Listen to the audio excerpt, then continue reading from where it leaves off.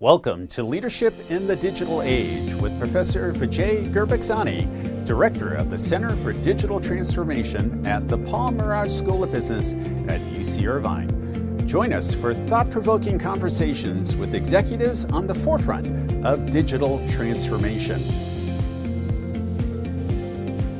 Welcome, Lisa. So what we're going to talk to Lisa about is really sort of how do we achieve the promise of technology, digital technologies in particular, while minimizing the peril. And, you know, if you just follow the news these days, it's so obvious, right? I mean, look at all the examples we featured today of companies that are doing incredible things with technology. But yet right now we can't agree on whether masking is a good thing, whether vaccines are a good thing, whether news is true or fake. And then, of course, you know, all the security threats and ransomware threats that we've been seeing recently. So we have to balance all of these out. And we couldn't find anybody, but we thought Lisa would be just a perfect person to talk about it. She's on several boards. But before she joined the board, she was also at Visa for many years, you know, the global head for AI and data. And before that, she even led IBM Watson's project. So has a long and storied background in this field. So welcome, Lisa. And thank you. Talk a little bit about yourself and just, you know, like a little introduction to who you are and how you got to where you are today. And then we'll switch to the actual subject of this session. Yeah, well, I think that my 28 years has been characterized by chasing AI problems. And so that spans a great number of use cases. That has not only been on the medical side, where we've been looking at drug discovery and how we use genomic data in different ways to become far more targeted in our brethren UCSF, right, a little bit up north, as well as looking at retail problems, how we reimagine the shopper experience, all the way to what I would really call some of our thorniest issues in banking, right, on the institutional side. How are we able to craft risk models whereby we can detect black swans in the market well before they happen and get out ahead of fraud rings and anti-money laundering and things of that sort. So it's been a time where I've really seen AI evolve into a multidisciplinarian study and probably let the emotion migrate to the data side, which is really where most of the emotion is. It's on the data. It's not in the algorithms.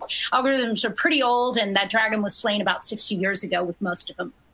So so you sort of alluded to a lot of the sort of the challenges we have with technology. What do you think some of the most salient opportunities and challenges, so given where you sit today on these boards and your past at Visa? You know, I think the choices of how we're deploying technology and consuming technology have never been more stark. So what I mean by that is if you're on the consumption side, I think that you're finally in a position to choose how you control your own data, which services you elect to use. I think that there's transparency around the social responsibility of some of the technology vendors. And I think you opt in and out far more easily than you ever have been. So that's, you know, we have a whole set of waves going on the consumer side. But then on the creator side, or, you know, the enabler side, I think we're seeing that, you know, there are a number of different shifts that are occurring in things as varied as distributed networks, where we started with a big cloud and everything was really centralized, and the promise of that was sharing and flexing resources. And now we've broken up into, you know, hundreds of thousands of points of light in point-to-point networks. So that's changing. And then, of course, the implications of that change on the enabler side would be, you know, what's your story around creating a more intimate customer experience or employee experience? Are you going to be using even all the way down? We had some presenters, Sterling, for example, talking about autonomous vehicles.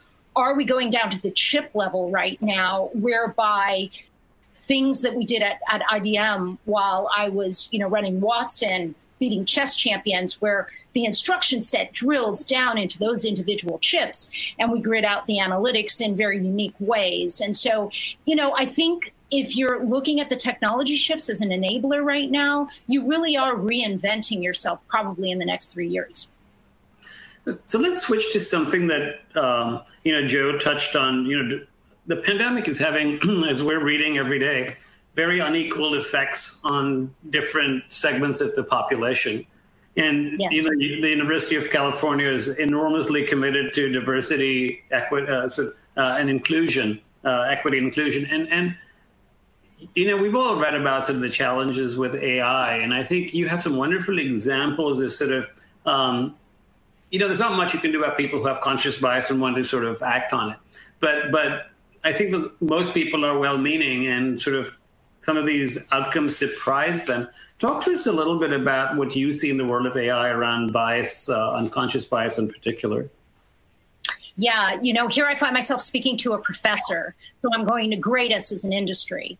And I'm going to say, in having technology fulfill its promise of reaching harder to reach populations, we are not even at sea level. We're probably at D or F level, really, quite frankly.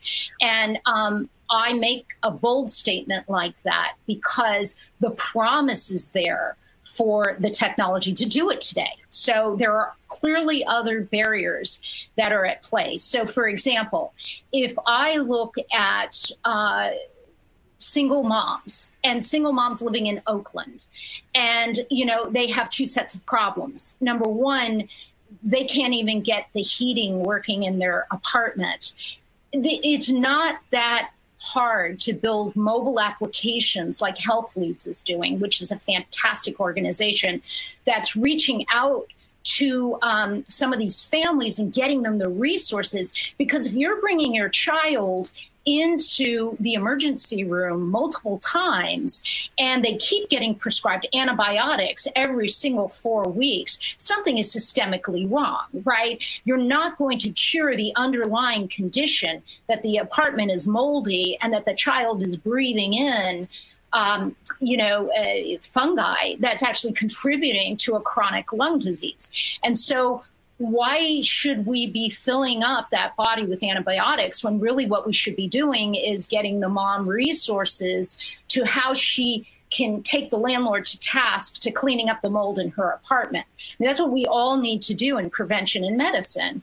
And so I really do believe that a mobile app in the hands of those families would go a long way in just changing the dynamic of staying healthy and putting health and wellness at the forefront. And as I said, again, the team at Health Leads in Oakland is doing a phenomenal job at doing that. We just need more of them. And we need more technology companies that are aimed at that. Secondarily, I will tell you at Visa, a staggering statistic, $51 billion are lost in the U.S. economy every single year due to unreclaimed loyalty points.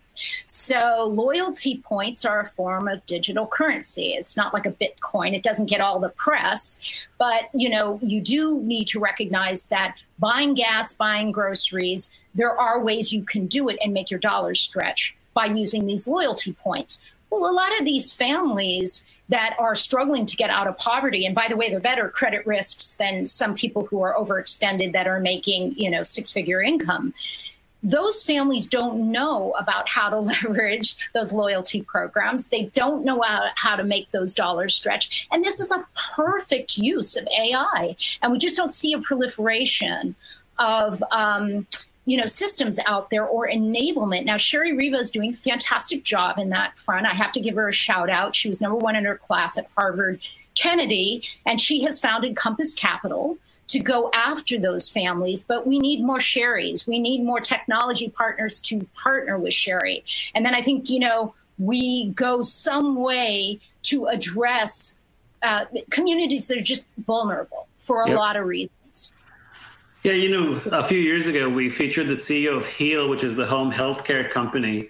And they had very much the same insight as you did, which is when you see somebody at home and you're actually examining them in their house, you see a lot of different things that are not reported in a medical office visit, for example. But I do want to touch on something that you did tell me before, which is It may be easier because of these systems for somebody who's mortgaged to the hilt, but has a high income to get a loan compared to a single mom. Let's go back to Oakland, who's actually paid all her bills on time, but would get marked down by the way some of these systems are actually developed.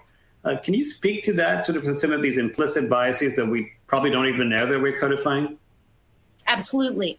So anytime you're thinking about credit risk or worthiness that play a role into extending the assets or, the credit that you're giving to people, those are run largely by decision trees, right? A very understood form of AI. And the decision tree branches out on nodes. In fact, it has weighted attributes, and depending on how those attributes are weighted, it forks out the tree, and the tree is dynamically created. And so if you're looking at the standard way in which people are evaluated, the very first fork on that tree will be, are you married? Because are you married determines how you are risk worthy, right? And in fact, you could do a simple experiment on your own.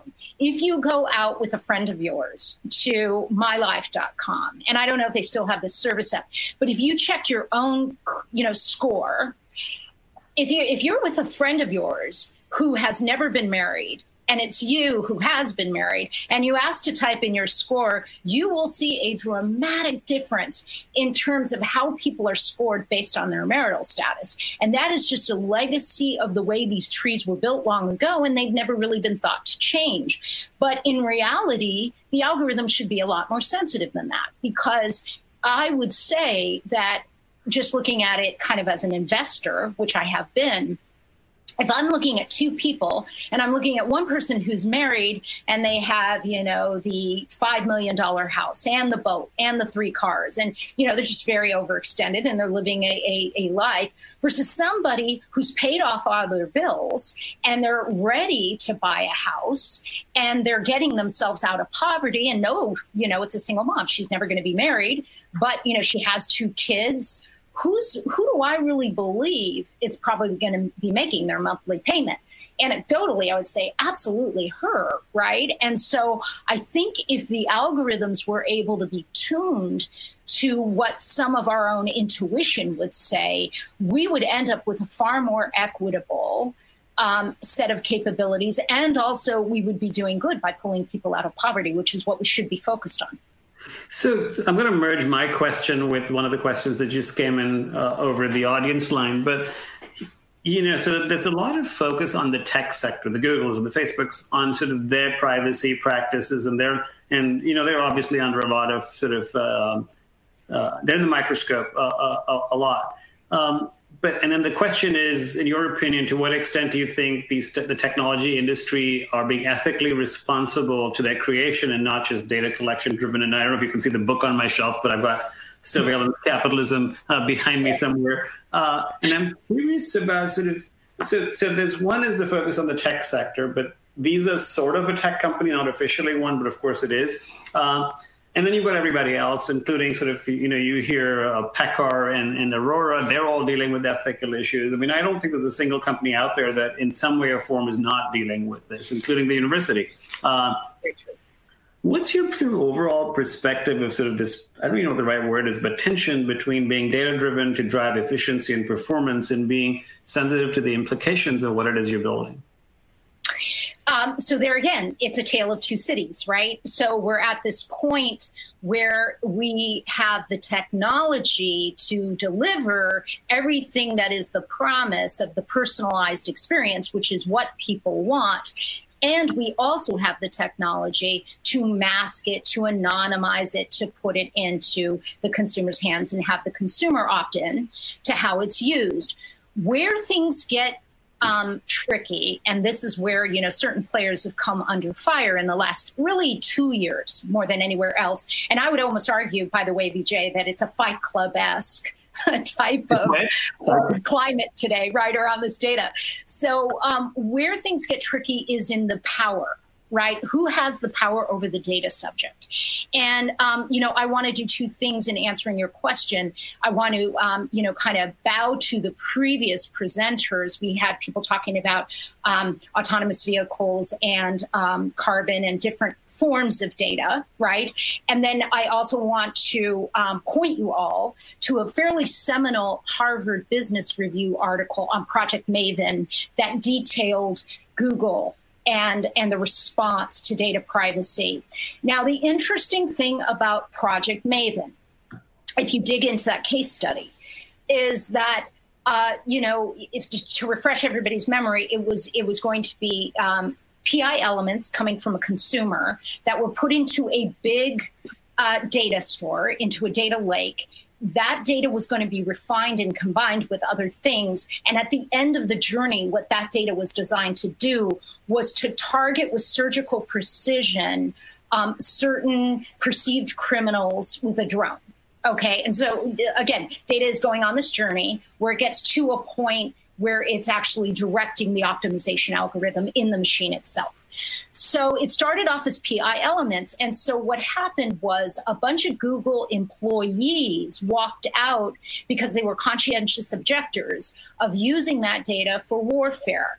But we kind of buried the headline in that story because the real issue and where things get thorny is that the data subjects, which means those people whose PI elements were collected, and they were just using Google for search, franchise, or for ads or whatever, they never consented to their data being used in a warfare setting. So the question is, how do you tell or how do you inform the data subject about where their data may actually end up at the end of the day? And the tech giants are under fire because people feel they've not addressed that challenge. And so because we have this power shift, now we usher in the era that I get involved in where I sit on ethics boards. And people start saying, okay, what are the ethics of using this data? In what cases do we have people opt out of their PI elements? So, the employees are kind of a sideshow. The real issue is the data subjects. And so where I think we need to go, and where I think the consumers will naturally demand that we do go, is that we have simple alerting that opts them in to turning on their camera, recording their voice, capturing their thumbprint or any biometric data, allowing them to enter a natural language processing string, anything. You will need to let them know that, they have to opt in and there are security concerns in doing so. And then I think what the technology will ultimately do, because I already see it happening with the gamers, by the way, is I think ultimately the technology will all be hashed and quantum encrypted. So it can't be used in any other form. And it will always be in the control of the consumer at all times. It won't even go out into the cloud, won't even go into the satellite. And I think that will happen. And I think that's happening probably faster than we realize. But that's kind of where we're at right now in the way of commentary around this data and the emotion around it. I think that's a perfect place to end, because I think you leave us with an optimistic note that we are actually further along a path to less surveillance and sort of more benefits to mankind and humankind. And I think it was very illustrative. And so thank you again for that. We really appreciate your thoughts on, and like I said, your experience is amazing with companies like Visa, which have been so socially responsible in so many ways. So thank you, Lisa. And thank you. I appreciate you joining us. Thank you for listening to Leadership in the Digital Age. We hope you will follow us on Twitter and LinkedIn at UCI_CDT or on our YouTube channel, UCI Center for Digital Transformation. Please be sure to subscribe to our show wherever you get your podcasts, and don't forget to give us a review. Until next time.